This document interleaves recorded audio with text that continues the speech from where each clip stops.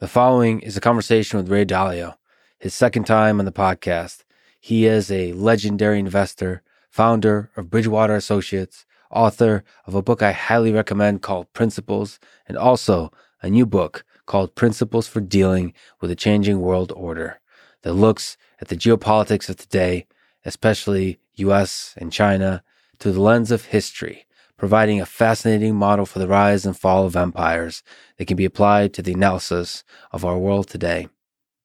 And now, a quick few second mention of each sponsor. Check them out in the description. It's the best way to support this podcast. First is Athletic Greens, the all-in-one nutrition drink I drink twice a day. Second is GiveWell, a directory for best, most effective charities. Third is Magic Spoon, low-carb, keto-friendly cereal. Fourth is Blinkist, the app I use to read summaries of books.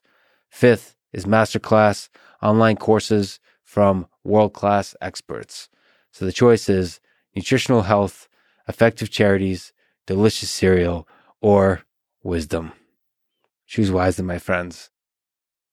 And now, onto the full ad reads. As always, no ads in the middle. I try to make these interesting, but if you skip them, please still check out our sponsors. I enjoy their stuff. Maybe you will too. This show is brought to you by Athletic Greens and its new renamed AG1 drink, which is an all-in-one daily drink to support better health and peak performance. It replaced the multivitamin for me and went far beyond that with 75 vitamins and minerals. It's the first thing I drink every day.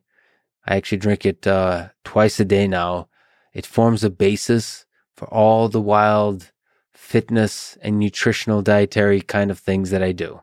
So sometimes I eat only meat. Sometimes I fast for 24 hours, for 30 hours, all of that. Sort of on a daily basis, it's good to make sure that you're getting all your vitamins, you're getting all your minerals, you're getting all your base nutrition taken care of. Plus, the thing tastes delicious, okay? So it's definitely something that is core to a productive day, to a healthy day, to an exciting day for me. Anyway, they'll give you 1 month supply of fish oil, another thing I take every day, when you sign up to athleticgreens.com/Lex. That's athleticgreens.com/Lex. This show is brought to you by GiveWell. They research charitable organizations and only recommend highest impact evidence-backed charities. Over 50,000 donors have used GiveWell to donate more than $750 million. I'm a huge fan of basically doing anything and everything optimally in life and making sure that you choose the optimal decisions in an evidence-backed, data-driven way. And philanthropy is no exception to that. That's what effective altruism is all about. When you donate your valuable money, you do so in an optimal way to ensure that it has the highest possible impact. Once again, that's what effective altruism is, and that's what GiveWell is all about. You can go to givewell.org, pick podcast, and select Lex Fridman Podcast at checkout. Make sure they know that you heard about GiveWell from the Lex Fridman Podcast. This episode is also brought to you by Magic Spoon, low-carb, keto-friendly cereal. And also it happens to be a long-time sponsor of the podcast and one of my favorite sponsors. An incredible invention of science, if I may say so. It has 0 grams of sugar, 13 to 14 grams of protein, only 4 net grams of carbs, and 140 calories in each serving. You can build your own box or get a variety pack with available flavors, including just a million of delicious flavors from fruity and frosty to peanut butter and blueberry and cinnamon and so on. But the favorite and the flavor of champions, my friends, is cocoa. It reminds me of childhood. It reminds me of happiness. Some of my best and darkest moments of like high school or over cereal mostly has to do with the fact that it is deeply responsible to be eating unhealthy cereal when I'm cutting immense amounts of weight during wrestling season. That's my memory. It was both happiness and guilt. Well, now you can have happiness without the guilt. That's Magic Spoon has a 100% happiness guarantee. So if you don't like it, they refund it. Go to magicspoon.com/Lex. Use code Lex at checkout to save $5 off your order. That's magicspoon.com/Lex and use code Lex. This show is also brought to you by Blinkist. my favorite app for learning new things. Blinkist takes the key ideas from thousands of nonfiction books and condenses them down into just 15 minutes that you can read or listen to. I can recommend an endless list of nonfiction books on there, from Sapiens to Marcus Aurelius' Meditations to Beginning of Infinity by David Deutsch. The Snowden book is on there. It just goes on and on. I use it in 3 ways. 1, to review books I've already read, because these are just the world's greatest summaries of books. 2, to help select which books I want to read in full next. And 3, just getting a sense of a book, a great summary of a book, key ideas in that book, in case I never get a chance to read it. But I can still, when people are talking about it, be sort of part of the conversation and understand what they're saying. Because honestly, Blinkist just captures the deep ideas in the books extremely well. Go to Blinkist.com/Lex to start your free 7-day trial and get 25% off of a Blinkist premium membership. That's Blinkist.com/Lex, spelled Blinkist, Blinkist.com/Lex. This show is also brought to you by Masterclass. $180 a year gets you an all-access pass to watch courses from the best people in the world in their respective disciplines. This list is frankly ridiculous. It includes Chris Hadfield, who, by the way, I definitely should probably talk to. But this course by him is just Chris at his best. Then Neil deGrasse Tyson, Will Wright, Carlos Santana, one of my favorite guitarists, Garry Kasparov, obviously one of my favorite chess players, Daniel Negreanu for poker, Neil Gaiman, Martin Scorsese, Tony Hawk, Jane Goodall. It just keeps going on and on. It's an incredible list. If you want to learn about something, you should learn from the best people in the world that do that thing. Also, let me just say, now that I mentioned Martin Scorsese, how much I love him as a director. He has created so many masterpieces in film. And it kind of makes me sad because the amazing stuff going on with Netflix now makes me wonder if we'll ever have that sort of era of film where the best was created within those 1.5, 2 hours, 3 hour segment. Whether everything now that's great is going to have to be a series. But anyway, whatever the future holds, the past is certainly beautiful, thanks to people like Martin Scorsese. And you can learn all about it with Masterclass. This holiday, give 1 annual membership and get 1 free. They have a big deal for you. If you go to masterclass.com/Lex, that's masterclass.com/Lex for the amazing holiday deal. Terms apply. This is the Lex Fridman podcast, and here is my conversation with Ray Dalio.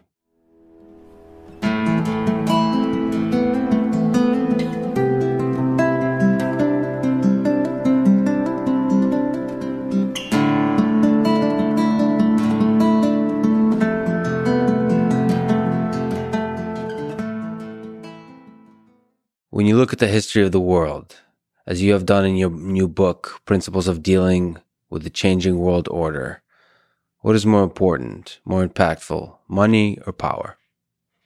They go hand in hand. They support each other and they compete with each other. Those who have money have power, a certain type of power. That power has to do with all that they can buy, but it also has the ability to influence those with political power. So, and so you see this throughout history, this symbiotic relationship, for example, between the royal families, the nobility, and the church. So you see that group of people supporting each other in various ways, and then wrestling around with each other for the money and power among that group. So the dynamic that's quite classic is you could look at the parties in power back in, the 16th, 17th centuries. You would look at royal families, nobles, and the church, if you're in Europe. And then you would look at agricultural land, and there was a certain dynamic. And that varies over time. It changes. As those people get thrown out and technology changes. So when we evolved, when the society evolved, so that it would produce goods and services. And you have something like the Industrial Revolution, the first Industrial Revolution. You have machines, and you have the talent of people that are off the farms. And then you have a struggling for power. You see that power mix change. And so we don't see that same power mix anymore, but you still see the same dynamic. You see those with money dealing with those who have political power around those assets that are considered most valuable, to particularly the productive assets that produce money. And political power is usually centered around nation state. So the major locus of power is the nations. Yes. In 1668, after 30 years of war, there was the development of nation states. Before then, it was really the development of countries as we know it, that there were borders, and that within those borders, those who had control got to control it, and there were not to be intrusions in those borders, and that's how we established the nation state. And then, of course, within each country, there is levels. There is a central level, and then there is typically a province or state level down below, and then there's a municipal level, so they each have different levels of power, and it's the coordination of those that determines how the country is run. You write that the, quote, archetypal big cycle governs the rising and declining empires and influences everything about them, including their currencies and markets. The most important three cycles are the ones you mentioned in the introduction: the long-term debt and capital market cycle, the internal order and disorder cycle, and the external order and disorder cycle. Can you describe this big cycle? There are two orders. There is an order a system, how the system works. So there's an internal order that is the internal governance system, and it's usually set out in a constitution or some agreements. And then there's the world order, how the world system. So, for example, in 1945, at the end of a war, which is basically a fight for determining the world order, the winners of the fight got together and created the world system as we now know it. 1944, they created the Bretton Woods monetary system that determined the money, pretty much. And because the United States won and had 80% of the world's money, gold was money then, and it has 80% of the world's gold, and it was half the world economy, and it was the great military power. The order was built around an American world order, so that the United Nations was in New York, the World Bank and the IMF were in Washington, and they built that new order. So classically, you have a war to determine whose rules we're following, and then you have the new order being constructed. After that, there is usually a period of extended peace and prosperity.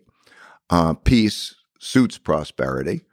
And so there's not, and the reason you have the peace is because no one wants to fight with the dominant power. You know you're going to lose. You've surrendered. There's been the surrendering. They carve up the world. They say what it's going to look like, who's going to control what. And then you come into that period of peace and then prosperity, where then there's a working together. Usually at that point, you've wiped out a lot of the debt. You've wiped out a lot of the issues, the class warfare and so on. And then there's good working together. So those great periods, such as the Industrial Revolution in the late 1800s, or what we've experienced in the post-World War II period, are peaceful and prosperous periods led largely by the dominant world power. Over a period of time, since really 1500, and maybe before, but really 1500, when the Dutch invented capitalism. And what I mean by that, they invented the first capital markets, the first stocks and the first stock market. That since then, capitalism has been an effective tool for building wealth because it got resources into the hands of inventive people. That's when we moved from agriculture to the importance of inventiveness of people. They got resources, and then they built that prosperity. In that process of doing that, they create wealth gaps naturally.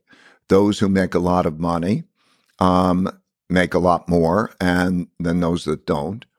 And it also produces opportunity gaps because, for example, those who earn a lot of money, have that wealth, they have the power to educate their children in a way that others don't. And the gaps grow. And also the debts grow at that time. When they go around the world with their competitiveness, they earn a lot of money. So, for example, the Dutch Empire, learned how to build ships and that would go around the world. A key ingredient of this improvement in this cycle is the improvement of education. And by education, I mean the skills that come from education, but also civility, the ability to deal well together. So the Dutch invented ships that could go around the world, and they had military power, but they were also a very inventive society. 25% of the world's new inventions came from the Dutch. And so as they went around the world, they also brought their currency, and they brought their military. They needed the currency. They paid for things and that currency. And then the more that happens, the more that becomes a reserve currency. And then they have their military, so they need their military strength. And so you see it evolve in all of those ways. But over a period of time, as they become more successful and more expensive, they become more expensive. And newer countries come along, like the UK, then learn to build ships from a lot the Dutch, and could do that less expensively. And also when they become more expensive, so less competitive, and also the work ethic begins to change. They believe that since they're richer, they can enjoy life more. They don't have to work quite as hard.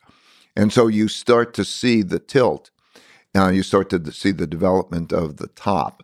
And when you have a world reserve currency, that allows you to borrow a lot of money, because those who want to save want to hold your money, and that means that they'll lend you money. And so those countries get deeper into debt.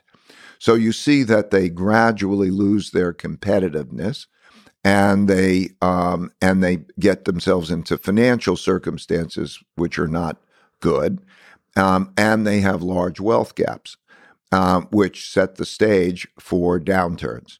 And when they have downturns, the first question is, do they have enough money? And traditionally, money is resources. So you classically see that the coffers are bare, that they're spending more money than they are earning, and they run out of money in the coffers. And their granaries are empty rather than stocked, so that they give them the buffer. And as that deteriorates, that worsens conditions. And if they have a rival power that's also challenging them, they see greater internal conflict over wealth. And then they have the problems internally and the problems externally, which usually results in an internal war or an external war that leads to the change to the New World Order. And to you, the Dutch Empire is a good example of that. The British, what are some of the key examples that you think about in the book? of this process that followed the big cycle?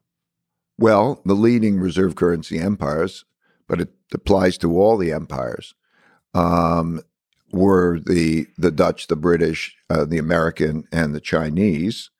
But you could follow the same pattern.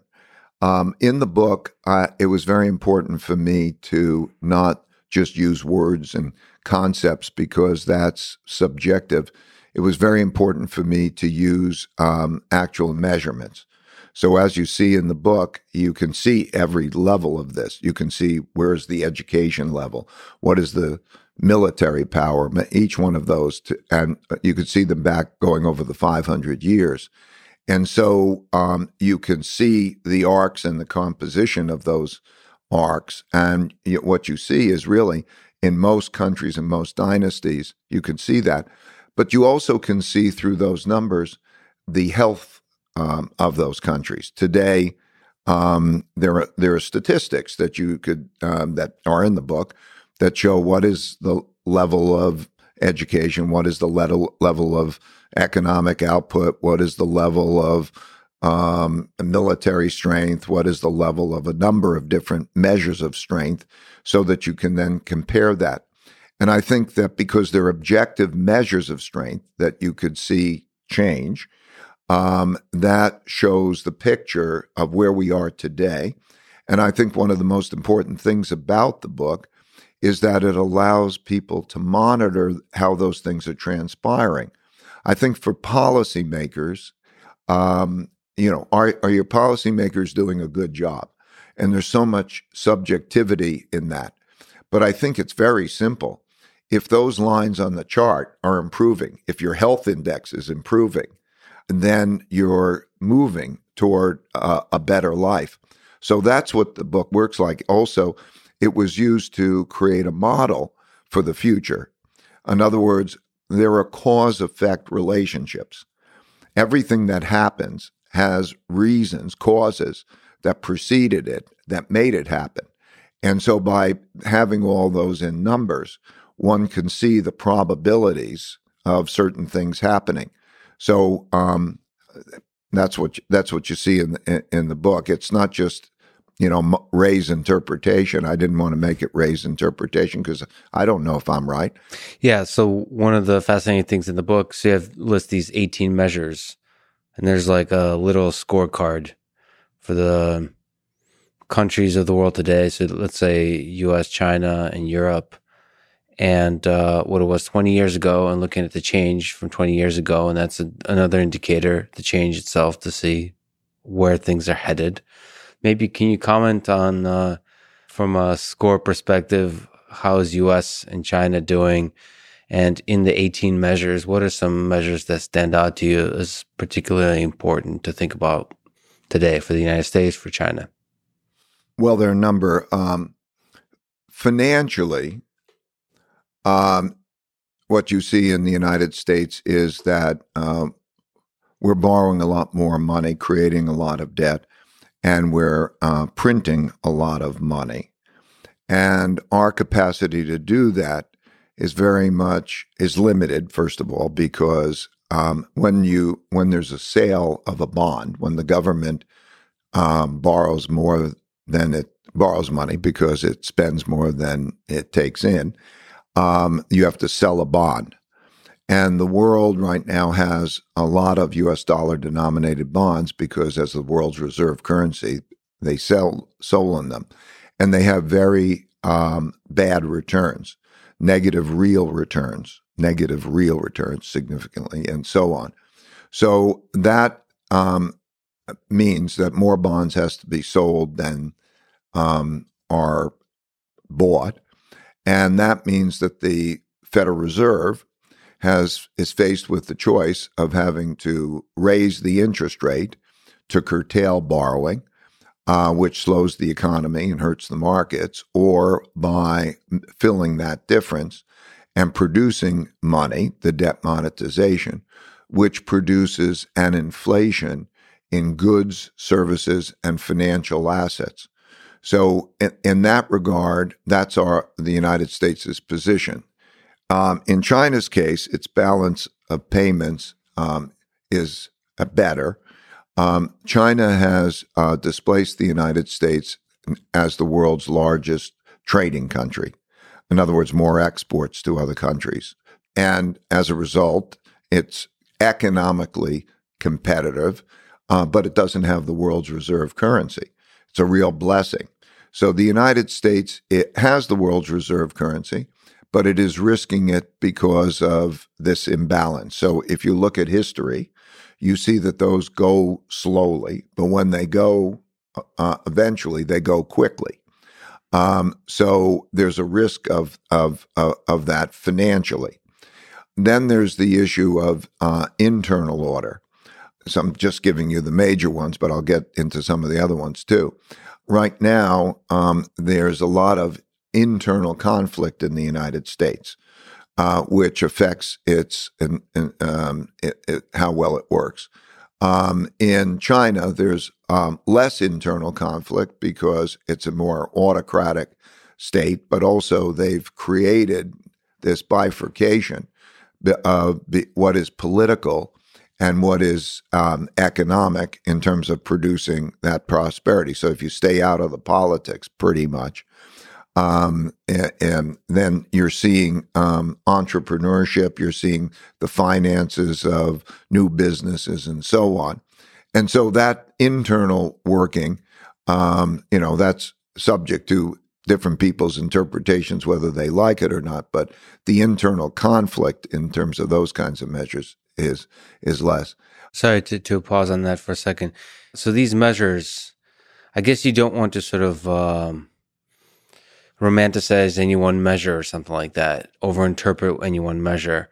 But is internal conflict always a bad thing? Is it a complicated calculation? Or do you kind of, the way we think about these measures that you've presented, we should be thinking like the higher, the better, the lower, worse, or of course, depending on the measure. In many cases, the conflict that produces the revolution produces revolutionary changes that lead to resolutions and lead to new starts. And so they're short-term. A short-term civil war is a hellacious experience, and at the same time, it can be the transition to a new beginning. Also, there are different types of conflict. Competition, which makes everything better, is a productive conflict, whereas destructive conflicts are not good over the short time.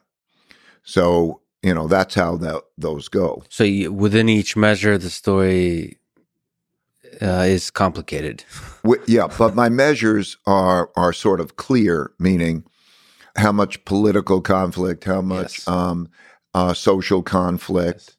In other words, you can measure conflict. You can measure fighting. You can measure crime rates. You can measure lots of different ways of conflict. So the measures are a composite of different types of internal conflict. What are some other interesting measures? Maybe if you can also mention, like for me in particular, interest is education and innovation. Yes. The classic cycle, the most important leading indicator, is the quality of education. Most importantly, broad-based education drawn as from the largest population, because you can never tell who the talent is going to be, so where they're going to come from. So, for example, if you look at the Chinese dynasties, the great Chinese dynasties, and the Confucian approach, it was meritocratic of everybody could sit for exams and so on, broad base of drawing in the populations. And you see that if you go across societies, because that draws on the largest number of population to get education.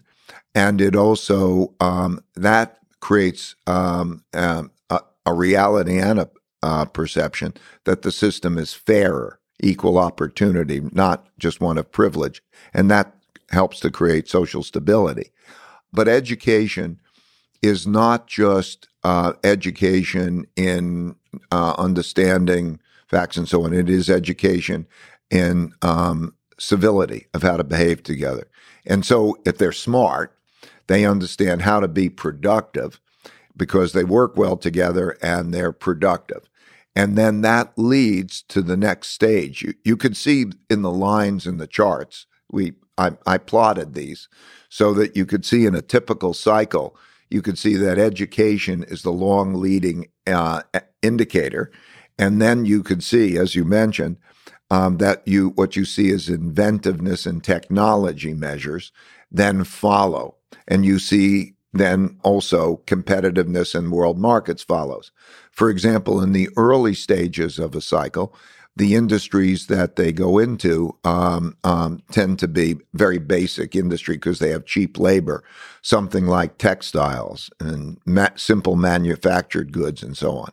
But as the education rises, then they move up the value chain to greater technologies and so on, which raises incomes and raises productivity. So yes, those and as you say, there are 18 different measures like that. But education and then civility and the inventiveness. So you see it reflected in who's inventing what, and that corresponds then who's trading with.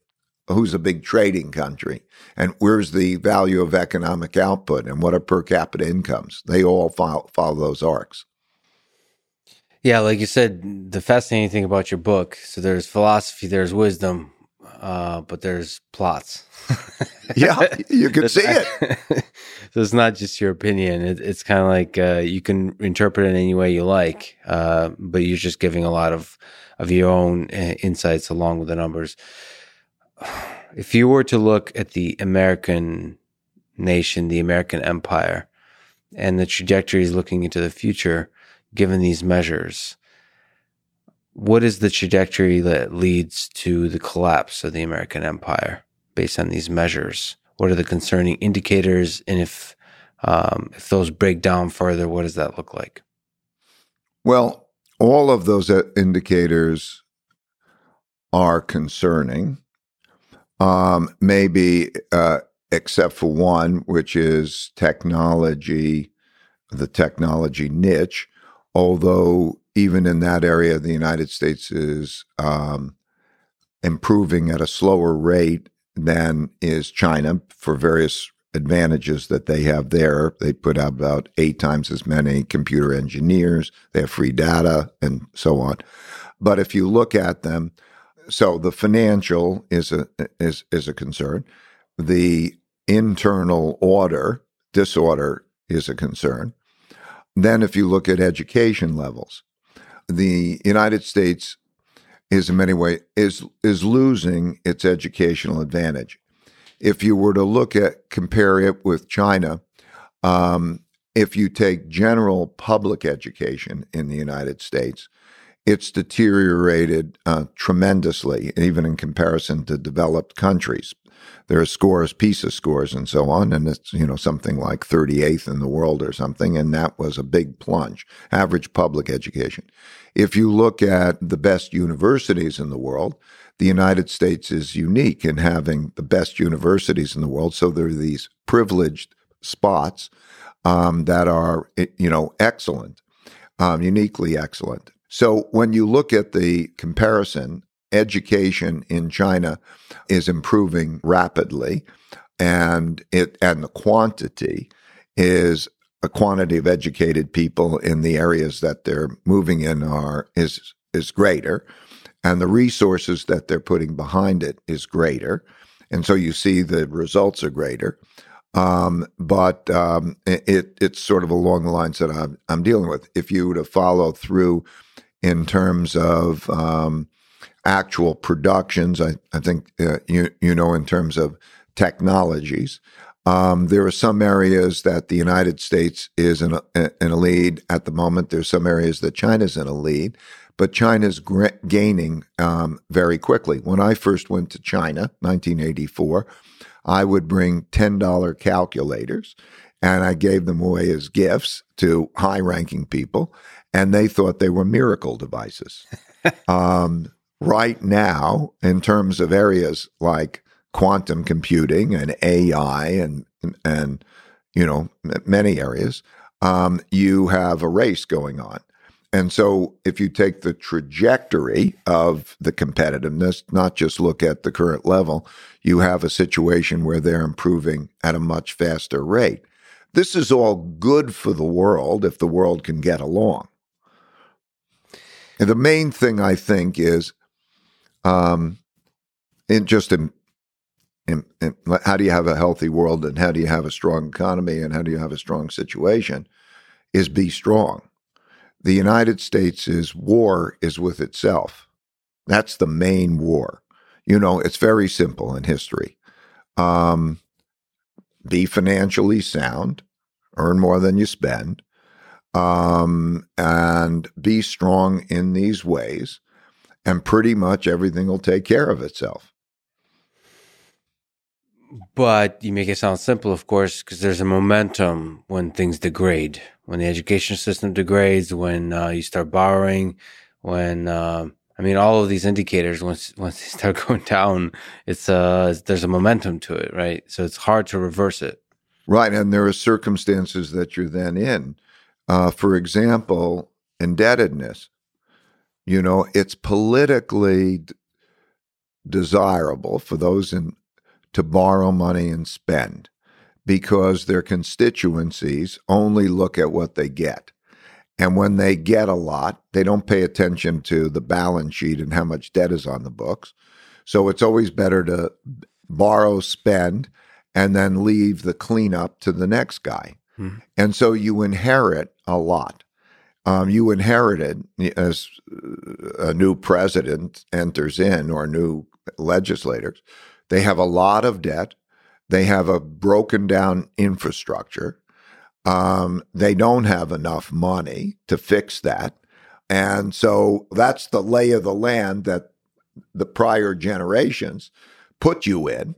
And there you are. And so that's right. It's difficult because when you start to think, okay, what's healthy? Well, earn more than you spend. Well, that's not so easy because, what does that mean? Go earn more? Okay, that's not so easy. Spend less? That isn't going to work. So now what do? Okay, you have this debt that you then monetize, and that's why it's classic. So yes, that's why these cycles occur, because what happened before created the lay of the land that is then increasingly difficult to deal with. So what can great leaders do in this moment? Maybe my sense is leadership is crucial here. So, for example, to do very large projects that invest in the education system, that sort of try to fix the fundamentals, or maybe invest more and more into the innovation and the development of new technologies and so on. It feels like that just doesn't happen organically. So you have to have strong leaders that convince the populace of the importance of these ideas. Well, I completely agree with your list. What we have is a situation where everybody has their opinions and they have to sort of get them exactly right, and they all fight with each other about whether their opinions. So the most important thing is that we become bipartisan so that we get over our differences. I would have a bipartisan cabinet. I would draw upon both members of both parties, the moderates, who are going to be able to work together. So as then we have one country, and then we deal with those in a means that works for the majority of the people in the middle rather than the polarity. I think our greatest risk is in not being able to do that. So I would say that's of paramount importance because we have the resources, wealth, real wealth and science and everything has never been better than it is. But the notion is that it has to work for the majority of people, and we have to keep it being productive. So that group has got to calmly and knowledgeably work together so that they increase the size of the pie and they create broad-based prosperity. So that is of paramount importance. Whatever they do, if they do it that way, I can say I'm happy about, because that other alternative is the really scary alternative. The scary alternative, the different ways it has evolved throughout history. Some of it has led to wars. What are the future trajectories that lead to a potential war with China? Cold War or hot war? Is this something you think about? Is this something you're worried about? Yeah, I'd like to talk about both wars. So the war with China, as I say, there are 5 kinds of wars. There's a trade war, technology war, geopolitical influence war, capital war, and military war. As far as military war goes, I think it's only a Taiwan issue, but that's a big issue, and we could talk about that for a minute. But those others, they'll be rough competitions, and we'll have that type of evolution over a period of time. That's what that war looks like. Taiwan has been, for a long time, a sovereignty issue to China. And it has its roots in what's called the 100 Years of Humiliation. From the 1840s to 1949, foreign powers came in, took advantage of China. They had the Opium Wars and such times. And that represented the 100 years of humiliation. And Taiwan is their sovereignty and their important thing. And for 50 years ago, starting 50 years ago, there was an agreement that there is one China and Taiwan is part of China, and that there would be peaceful reunification. The peaceful reunification hasn't happened, and in their view, that's a very big issue. And so it's a big contentious issue.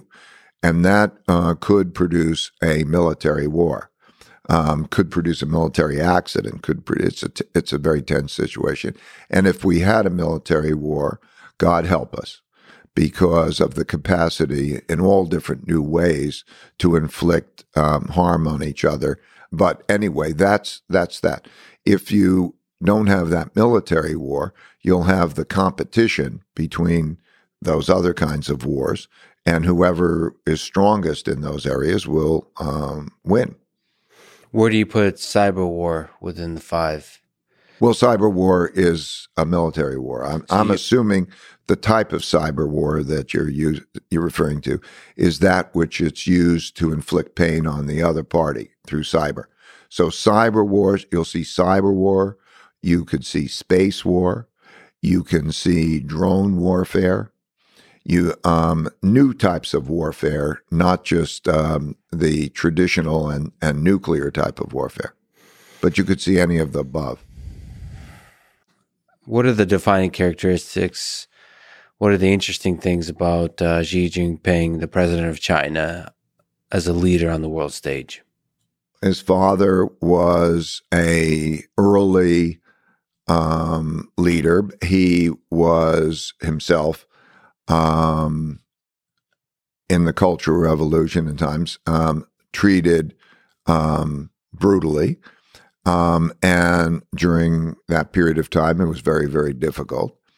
And he came up, through the ranks, and he's a very intelligent man. When he first came to power, as you know, they have 2 5-year terms, and we're now coming to the end of the second of those 5-year terms. When he first came to power, he felt that there should be a lot of reform. And reform meant moving to much more of a market and open economy. When that happened, him coming in, I had some contact with economic policymakers, and the circumstances then were that 5 major banks lent to state-owned enterprises and local governments with implied government guarantees. And so there was not control of that, and the movement to a more of a market economy, and the development of markets was a primary, and also the dealing with the corruption issue. There was a lot of corruption prior to that, and that was viewed as an existential threat to the system. So that became the primary objective. And then as time progressed over those 10 years, there was a lot of changing in the world, their financial circumstances, opening many, many other markets. They particularly getting money to small and medium-sized enterprises and developing a lending system and then establishing controls on it. So right now, there's a vibrant capital markets. You can raise capital, you can be an entrepreneur, you can become a billionaire in the capital markets. And they developed the markets to be the second largest capital markets. At the same time, they had to deal with their rising debt issue, which they began to deal with really about 4 years ago when the second term began.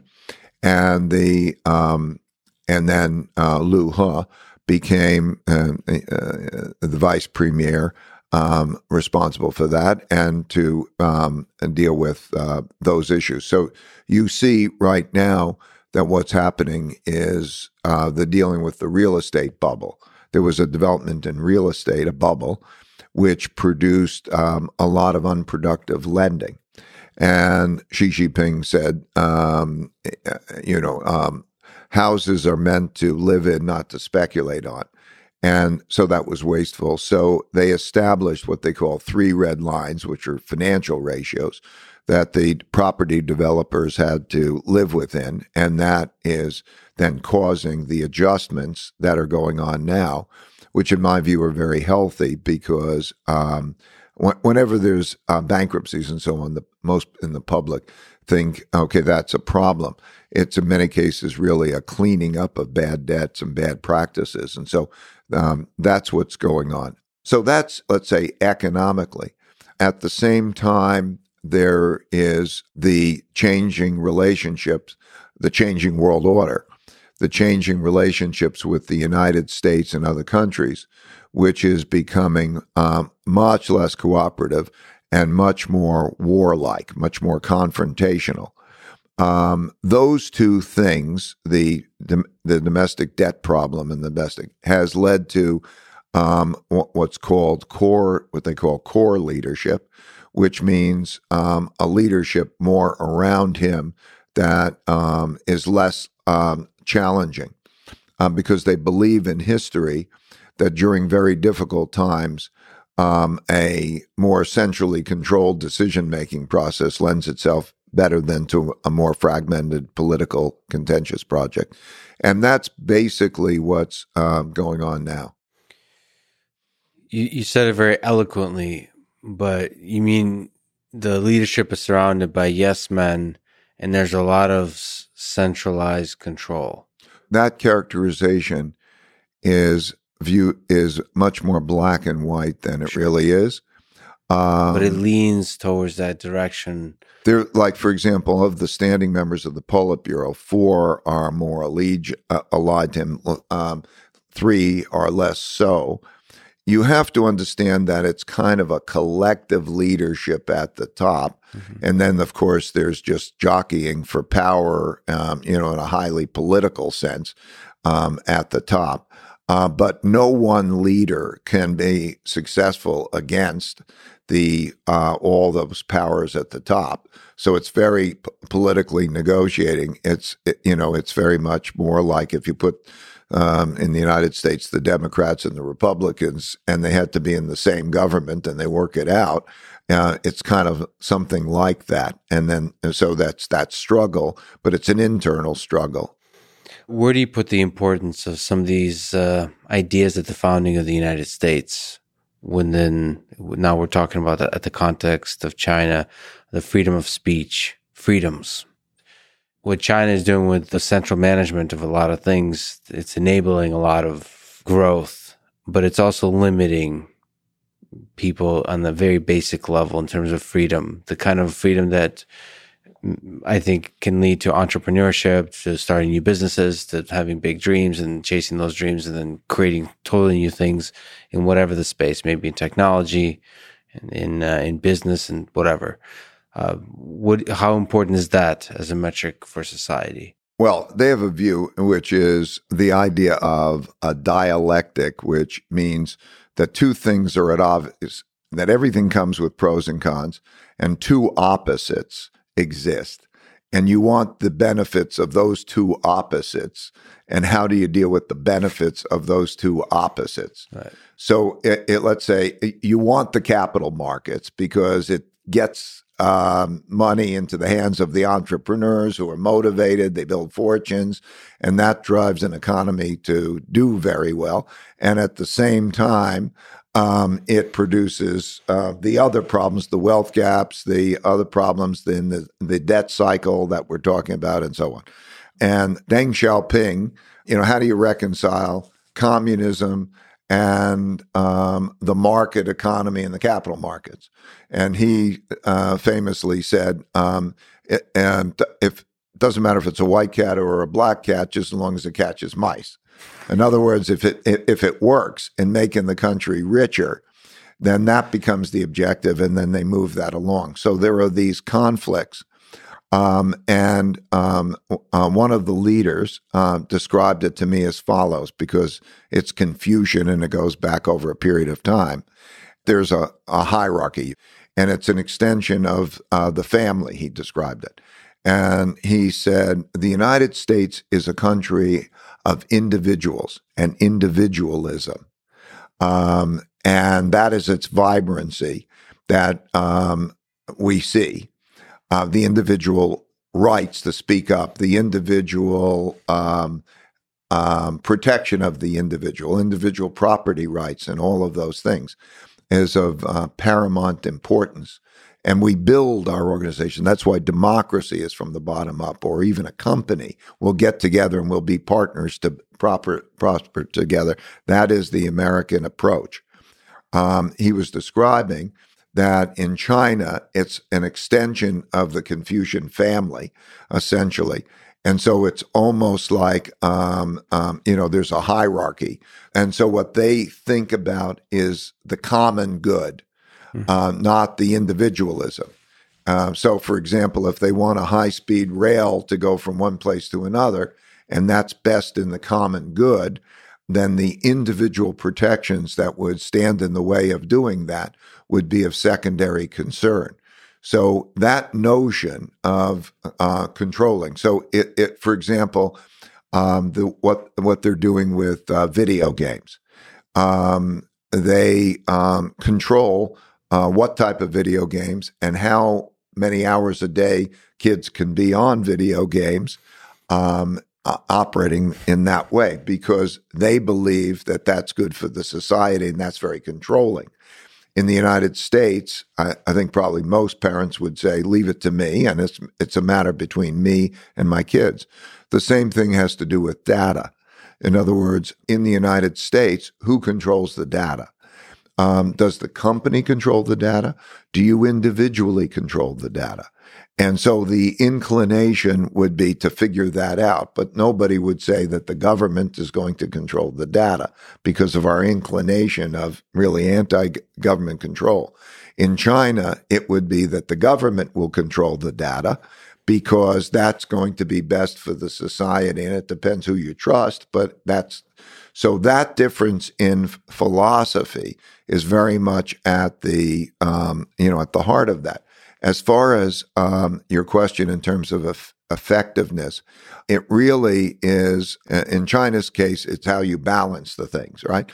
So what they're attempting to do is to create a lot of freedom and creativity in areas that are not political, let's say. And so you see a lot of entrepreneurship, you see a lot of product development, you see a lot of creativity. happening in that way. So the stereotype that you don't see creativity happening is an old stereotype. There's a lot of creativity certainly happening, and the system can work well if they can achieve that kind of balance. It's proven to have worked well. Since I started going there in 1984, per capita income, real per capita income, has increased by 26 times. The longevity rate is increased by 10 years. The poverty rate has fallen from 88% to less than 1% in terms of, basics like starvation and things. And if you read history, Plato's Republic, he talks about the cycles, democracy, an autocratic and the benevolent despot and all of that. Each has their own vulnerability. The vulnerability of democracy, which has been a remarkable system, and I don't have to extol the benefits of it, but the vulnerability of it has always been the internal conflict that produces itself as anarchy. In World War II, 4 democracies chose to be autocracies. Because there was internal disorder, and there was the belief, will somebody bring about order and get control of this situation? That was in Germany, Italy, Japan, and Spain. They were parliamentary systems that turned themselves over to that. So both systems have vulnerabilities.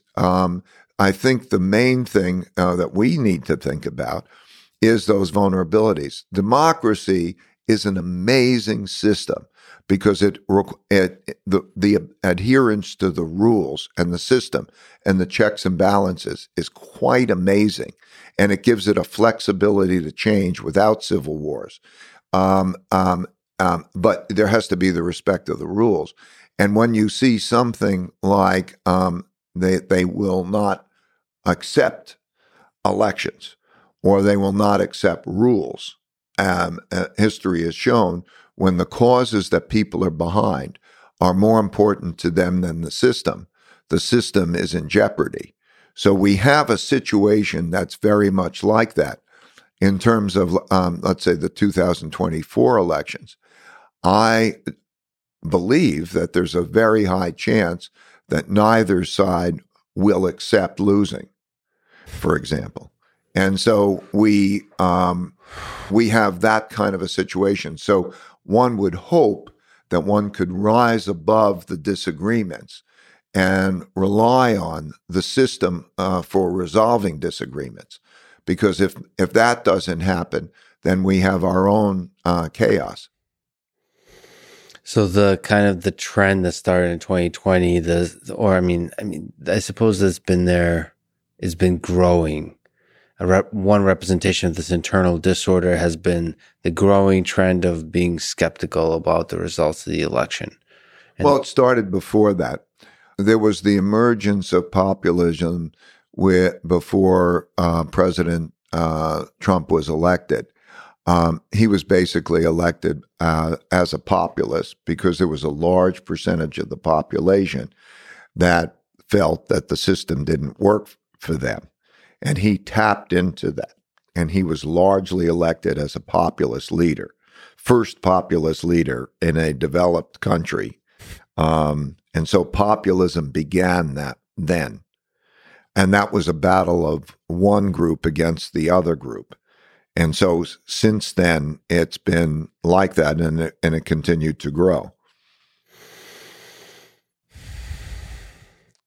You've mentioned the vulnerability of democracy, the internal disorder is the vulnerability of democracy. What's the vulnerability of a system like China? Maybe one way to say is put China aside and look at history, look at Soviet Union. What's the vulnerability of a communist type system? Well, I'll call it both communist and autocratic. Sure. Depending on how much autocracy, is that it lacks flexibility. It lacks the ability But I should deal with them differently. In other words, there's the economic system. The economic system threatens motivation and productivity. So Yes. communism or socialism has to be done in a way where you can threaten productivity. Capitalism has, and what I mean by that, I mean free markets and capital markets have been an effective way of allocating resources and also creating the incentives and the resources, providing the resources for the inventiveness of new ideas. And so if I compare that, what the Chinese have done to a large extent is to recognize that and have made a move. That's why the seeming dialectic or the conflict between those two things exists. But anyway, that's it. As far as an autocratic system, rather than one man, one vote from the population up, the risks of the autocratic system is that there's enough discontent that arises, that the system doesn't have the flexibility, and that rather than bending, it breaks. That's the big risk. The notion of trying to control a population, if there's that, rather than giving it the flexibility. So that's that would be the big risk of the autocratic system. What's the human? Because you mentioned like the top gets bigger with the empires, and you start taking things for granted. Is some of this just human nature?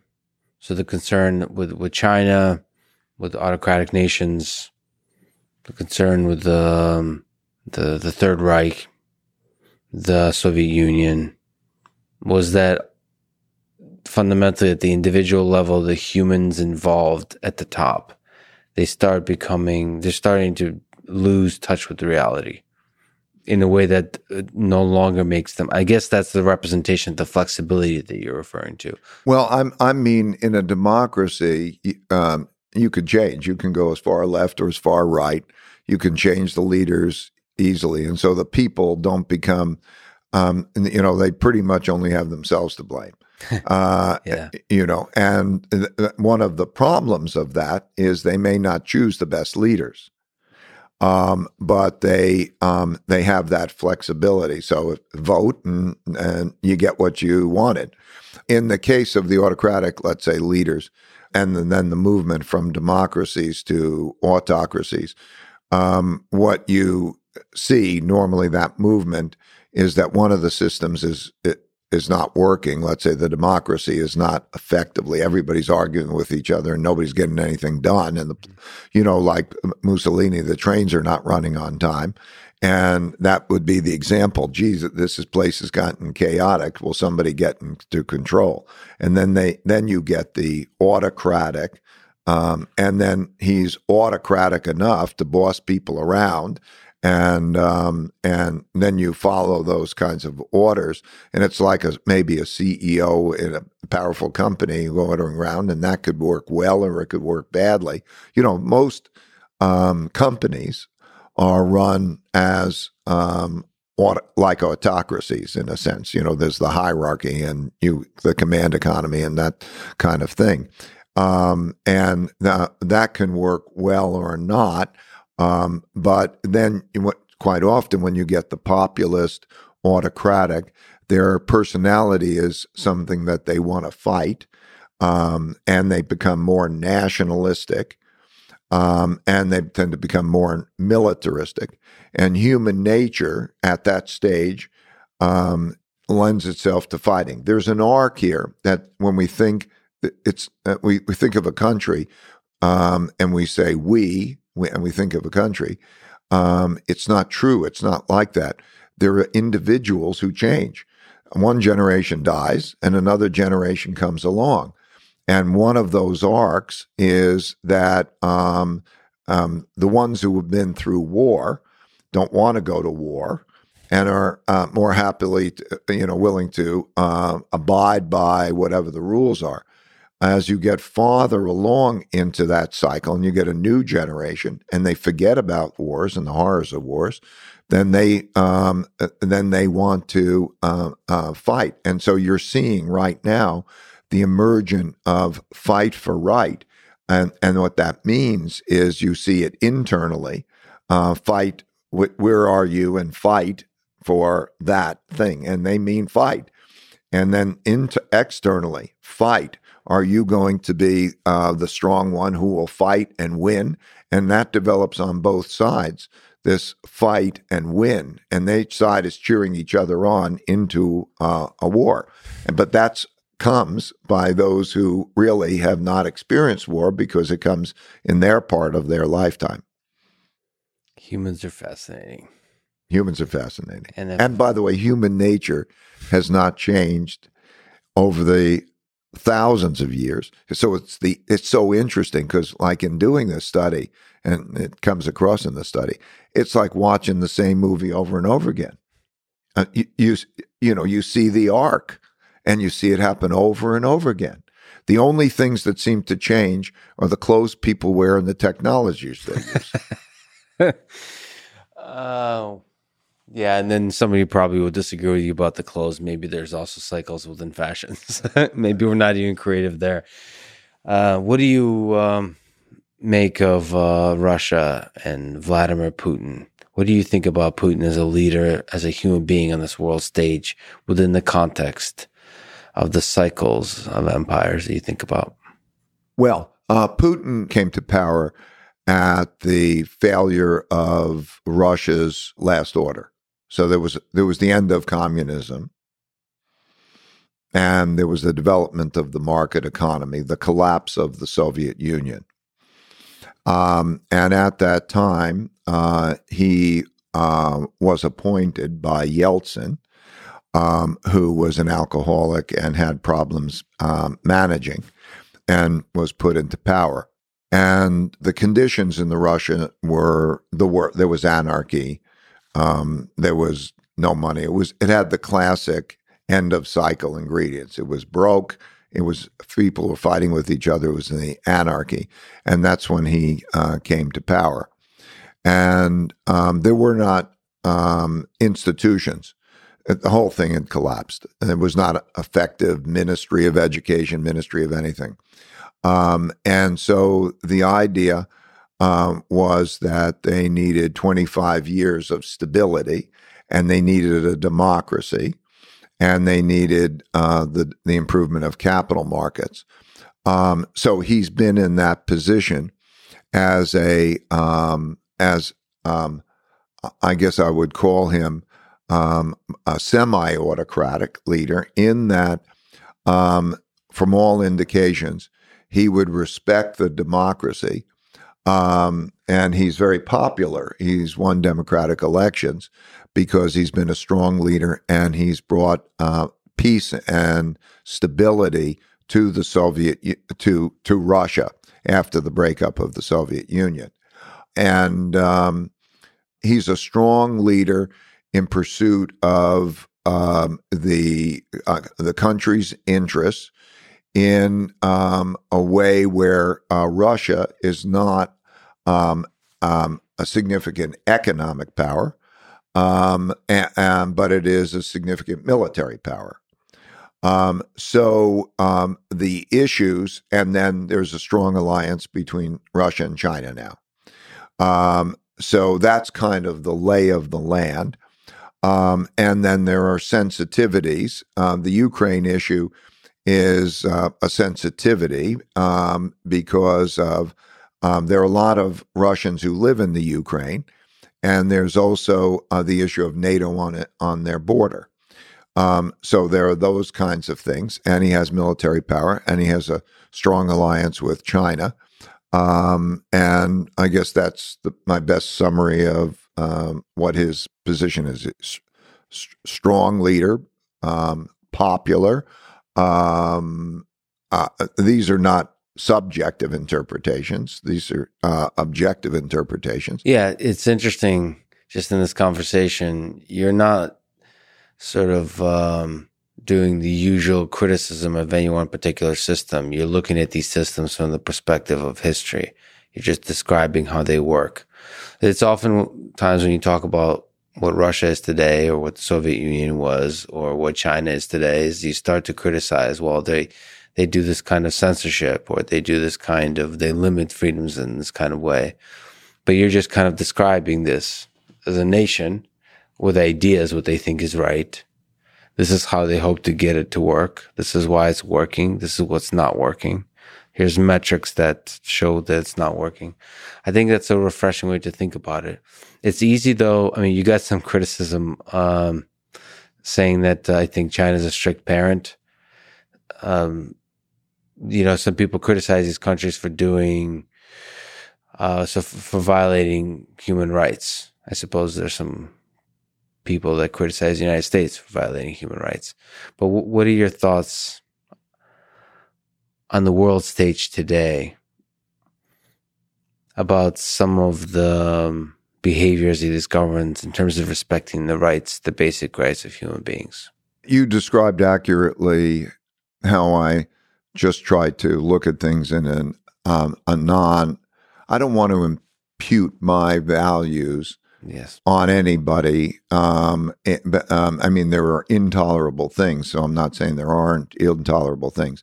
But one of the great things of being an American here is that I grew up with all different nationalities, having all different points of view and all different religions and all different ways of operating.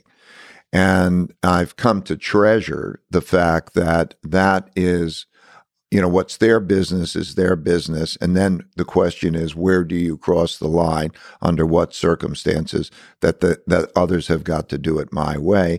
And then when you do it internationally, the issue of what is a sovereign state, which, as I say, in the Peace of Westphalia, and you have borders, and then when do you cross the line? That my way of doing things has got to be their way of doing things, or what are the various rights? And so that's a very delicate question, or a very difficult question. And we all have responsibilities to different parties, and we all have different levels of knowledge about those particular things. So, for example, as an international investor, I have a responsibility to my investors. Those who run companies have a responsibility to theirs of how do they run that. So if you're taking Nike or sneakers and so on, and Americans can decide whether they want to buy Chinese products or not buy Chinese products, we are all faced with those types of choices. So you have what do you want to do in your constituency, and you have your choices. And then beyond that, in many cases, the issues are quite complex, like there are geopolitical questions that enter into it. So, and then I believe that if you disconnected, if entities like myself, the businesses doing business with China, disconnected, I think that would be disastrous, economically disastrous, and it would also be reduce the understanding that comes from working together that helps to reduce wars. Yeah. And so these are all complicated. So what we do is, and who makes it my opinion matters the most? Why should it be my opinion that matters the most in making that decision? So I largely look at the government guidance that I get not only from my own government, but from the other governments, and I follow the rules. We invest in 40 countries. And we want to do that in the best way to provide the diversified portfolio, and we sort of need that. Every one of those countries has similar complexities. There are always one issue or another, and there's only so much that we really understand about all of those issues. So we rely largely on the guidance that we get. Yeah, you have to empathize and show respect to the culture of the place, the way things are done. You don't necessarily the way you heal relationships between nations is like you said, you work together, and that requires kind of to listen maybe more than you talk. And I think people in the public sphere talk a lot about China without really listening, without understanding much about China. One of the things that makes me really sad, because I know how to speak Russian, and I know how much is lost in translation. It makes me sad that I'll never really get to know the Chinese culture, because I'll never really get to know the language, the literature, just talk to regular people. It's not just the government or officials or scientists, just regular folks, and get the culture. I think if you don't understand the culture, just the basics of the human nature, what people love about their country, about their family, what the kind of hopes they have, what kind of values they have. Without that, you're not going to be able to fully connect with them. And you have to do that first to have a chance of building a good world. I couldn't agree with you more. I was very lucky because, as I say, since 1984, so for more than half of my life, I've been going there, and the common people and all sorts of people, and I've got to meet them. I don't speak the language, but a combination of through translators or them speaking English and being in situations. I had my son go to school, a local school, and we developed those kinds of understandings. I think that, but the not wanting to know the other perspective is the thing that's most scary. Yeah. Like I'm right now in the middle, and all I want to try to do is to help mutual understanding. You're right. If there were questions probing me, asking me, what is it? I'm not on one side or another. I don't want to be on one side or another. I believe that each has their right within there to approach their different culture in their own way. So many ways. You gave an example. If they're not doing harm to others. I mean, but that issue of trying to understand is so much better. That doesn't mean agree with. If you are wanting to out-clever and out-compete somebody, it still pays to understand what they're thinking. So to achieve understanding of what they're thinking, even if you want to go to war with them, that understanding is the best thing to have. What we have now is a situation in which there's an enemy mentality, and that means that anything that seems to be like understanding or conveying understanding seems to mistakenly create the notion of I'm on their side in a war. And that's kind of a dangerous thing because there's a momentum here to fight.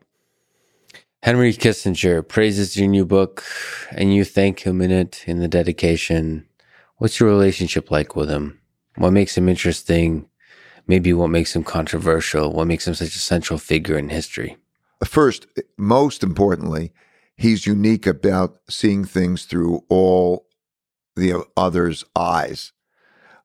So if you were, it's like there's a chess game. I mean, I think geopolitics is like a chess game, but with multiple chess players playing the same game. Yes. So imagine there are 6 people around playing the chess game, and he could sit in each seat and he could know how they see it, okay, and see it in a calm way of how they see it. He's unique in that way. He's 98 years old, and he's equally able to do that. And he has a background that in which he's a historian, so he really understands history super terrifically. He doesn't understand economic history as much, so that's why, to some extent, we enjoy having a conversation because he's interested in the economic piece he doesn't know, and I'm so interested in the geopolitical piece that I don't know as well. But anyway, he's able to do that, but not only a historian, but a practitioner. So when you go from an academic to a practitioner who has that talent to see things through others' eyes in an objective way and to be strategic rather than just tactical, that's a very special person. And that's why Henry is, to me, a very special person. Yeah, he's lived a fascinating life. Just all of the world events he's been involved in. is fascinating. And like you said, that's such an interesting skill to have, to consider what are the concerns, the hope, the dreams, the fears of all the people at the table. What are they thinking? I find that people don't do that enough when it's the obvious thing you should be doing, whether it's business deals or political negotiation or geopolitical negotiation. I'm often surprised, again, sorry to go to the Russian thing, because I hear I hear Putin talk in Russian, and you start to infer certain intentions, and like not the trivial stuff, like the human being. What is that human being hoping for himself, for his country, for his close inner circle, for the bigger, and I just see that that's often just lost in translation. I just see like American leaders talking to Putin, and it's just not, there's not a connection. Absolutely. I know exactly what you're talking about.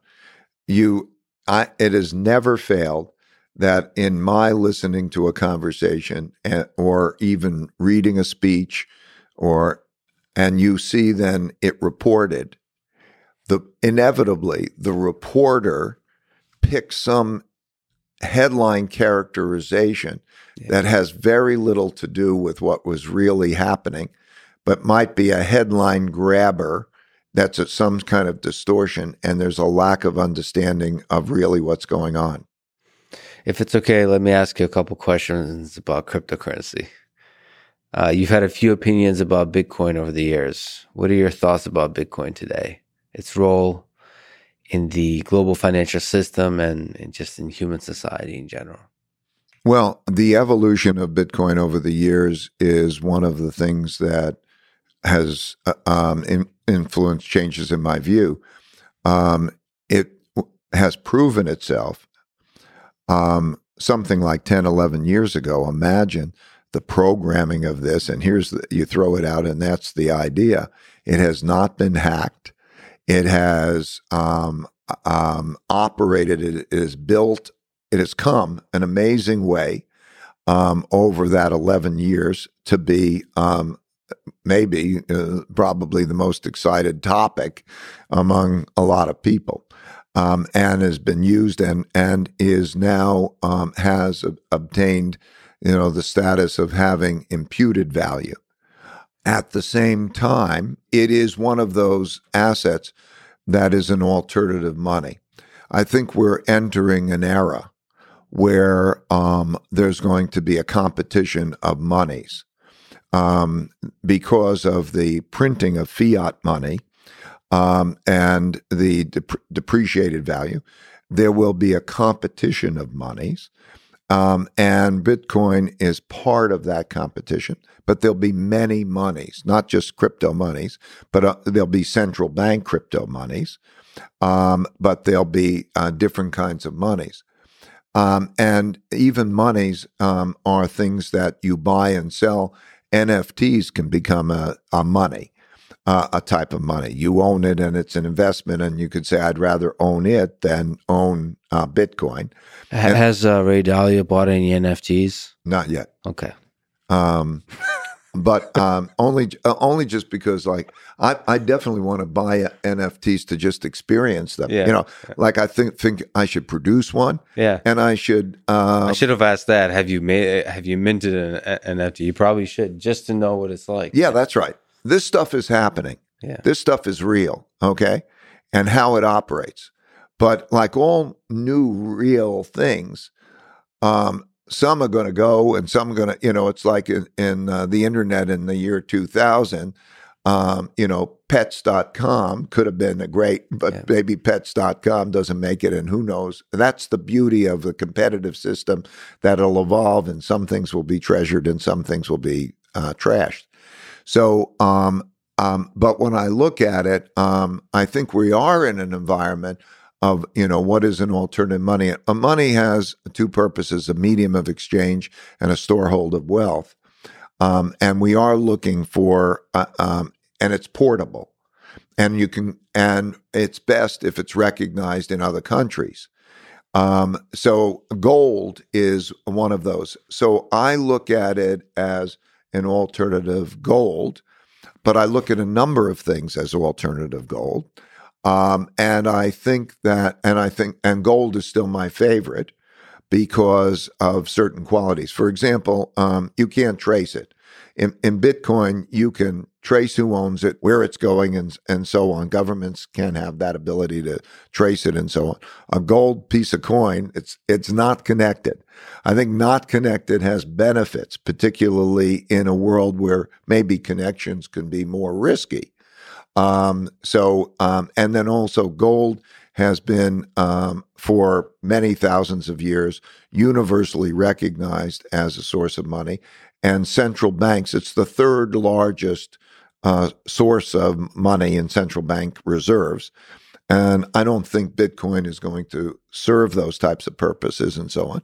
So for various reasons, I prefer gold to the other, but it's a little bit part of my mix.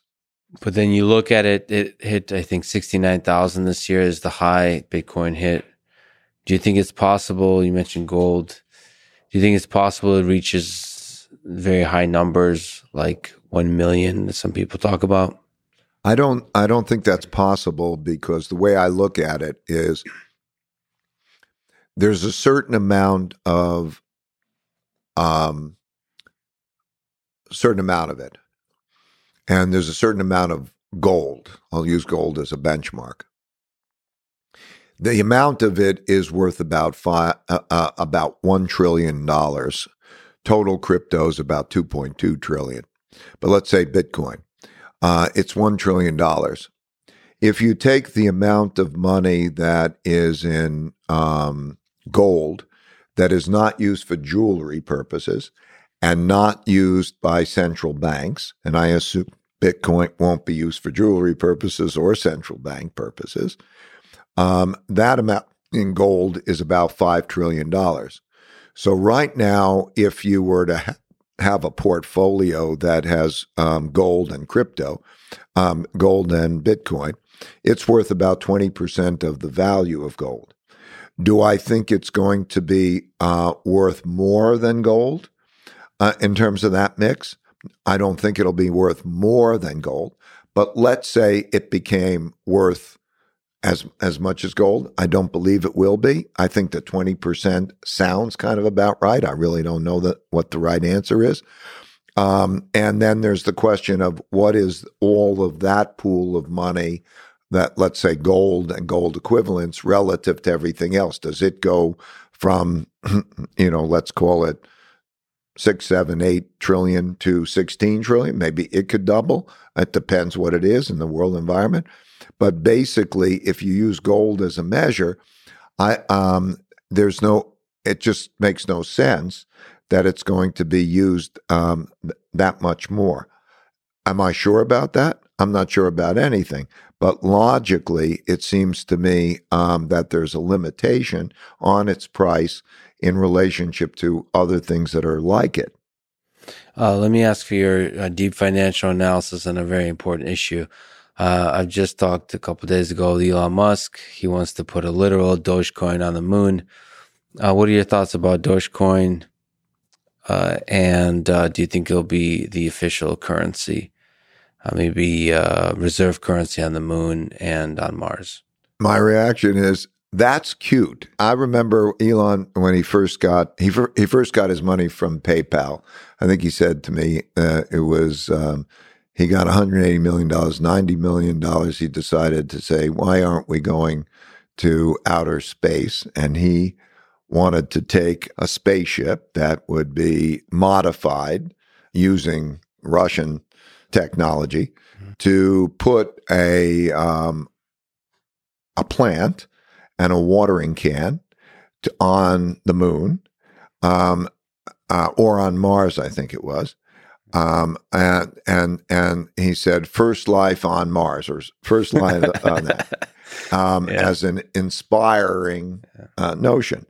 And so then there's always what's behind it. I have a lot of respect for Elon's ability to do other things behind it. And so I would take that as symbolic, and I'd be asking him what's behind it. What's next? And I'm also just on the topic of Dogecoin and meme coin, and there's some aspect of humor and lightheartedness that's really interesting about the way we communicate, what ideas become viral, how to captivate people with ideas. There's something about taking things too seriously that somehow slows it all down, and it's interesting. You're right. That's part of human nature somehow. So, like, humor is part of this whole thing. You've talked about the importance of writing ideas down, and you have Principles in particular. Principles, and you have this really nice thing in your book where you actually, I mean, there's such a brilliant way. Sorry, you have such a brilliant way of highlighting which parts are extra important, and you make them bold. That's a brilliant idea. But let me just ask the high level question of what's a good system for taking notes? Well, I find that almost everything happens over and over again. And we're in the blizzard of these things happening.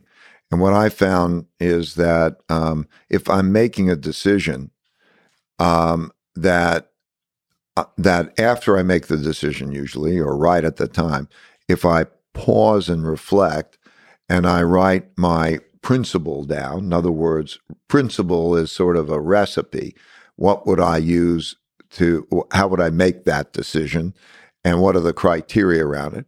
I find that I make it much more clear. It becomes clearer, and it applies to the next thing that comes along. It'll be that way because everything happens over and over and over again.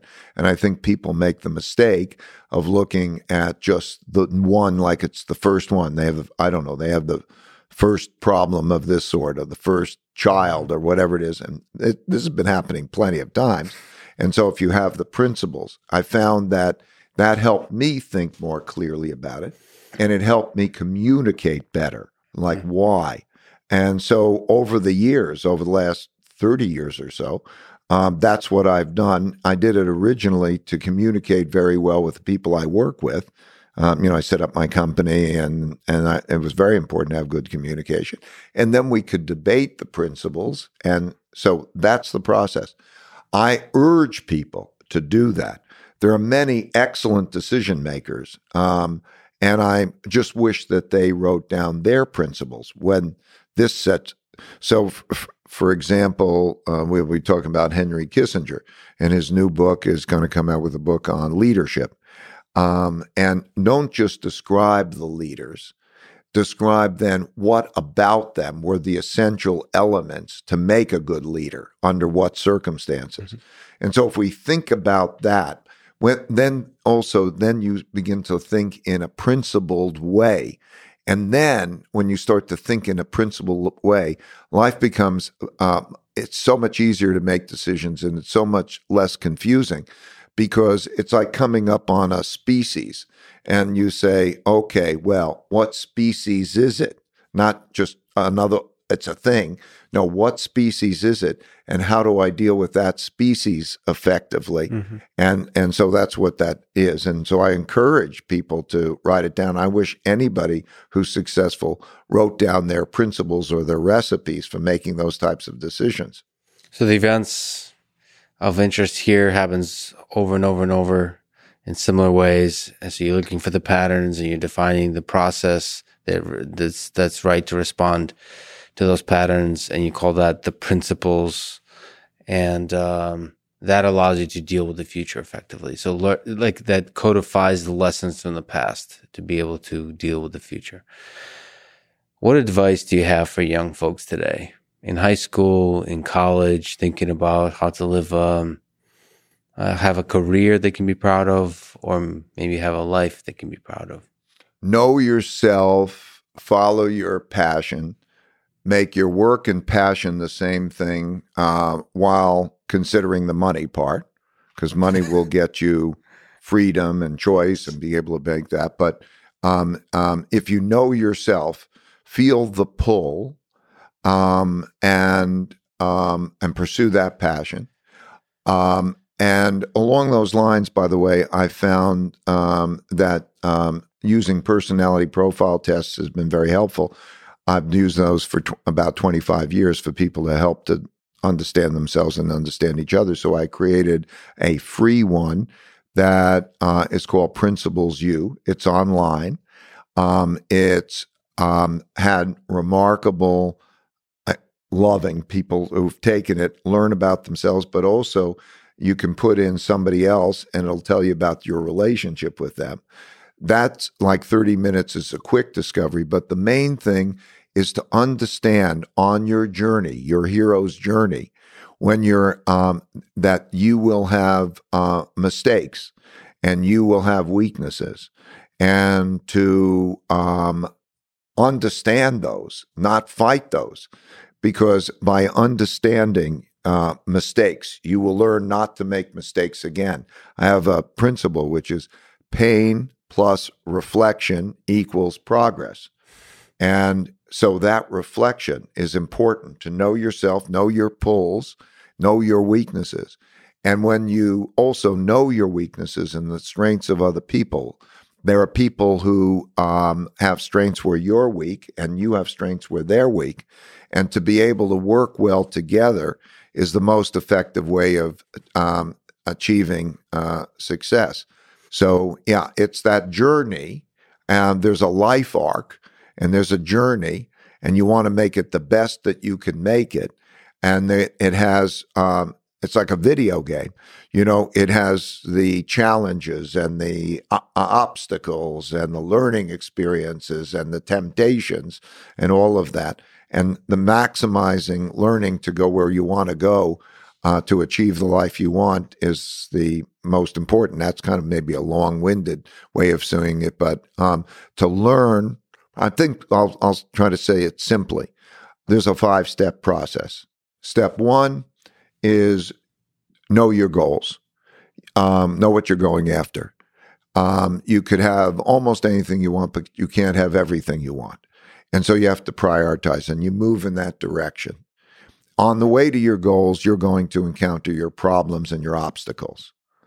So step 2 is understanding your problems and your obstacles, identify them. Step 3 is to diagnose them to get at the root cause of the problem. And that could be many root causes, but it could also be your weaknesses or weaknesses of others, but you have to be objective about them. Once you diagnose them, then you go to step 4, which is to design a way to get around them. And then after you have that design, you implement that design. So you have to follow through and do it. And you do that, and that will then produce its new results, which should be better results. I call this kind of the looping process. It's the evolutionary looping process. And you just keep doing that, and you learn over a period of time, and you move in the direction that you want. Last question, and you only have 1 minute to answer it. You dedicate the book, quote, to my grandchildren and those of their generation who will be participants in the continuation of this story. May the force of evolution be with you. So let me ask, where's this force of evolution taking human civilization?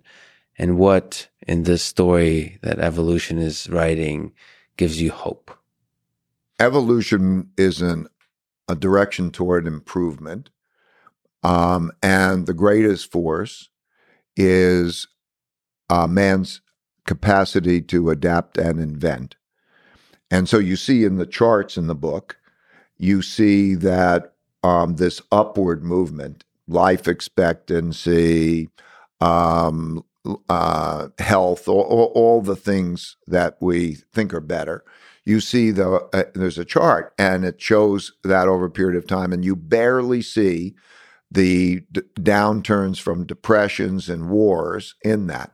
That is the greatest power. Man's ability to invent and adapt is evolution, and that's the greatest power, and that is what gives me justifiable hope. And a continuation of that, like we mentioned with Elon, maybe we'll become a multiplanetary species. So not only will we keep creating amazing things here on Earth, we'll keep expanding out into the cosmos. My time horizon doesn't have me analyzing that yet, but I hope so, and I agree that would be the natural. So I'm not going to ask you for the best financial system on Mars. I think we'll focus on Earth for now. Right? Thank you so much for your brilliance, for the books you've written, for the works you've done, for the inspiration of millions. So, and thank you for spending your valuable time here with me today. Thank you. Thanks for listening to this conversation with Ray Dalio. To support this podcast, please check out our sponsors in the description. And now, let me leave you with some words from Ray Dalio himself. Every time you confront something painful, you are at a potentially important juncture in your life. You have the opportunity to choose healthy and painful truth, or unhealthy but comfortable delusion. Thank you for listening, and hope to see you next time.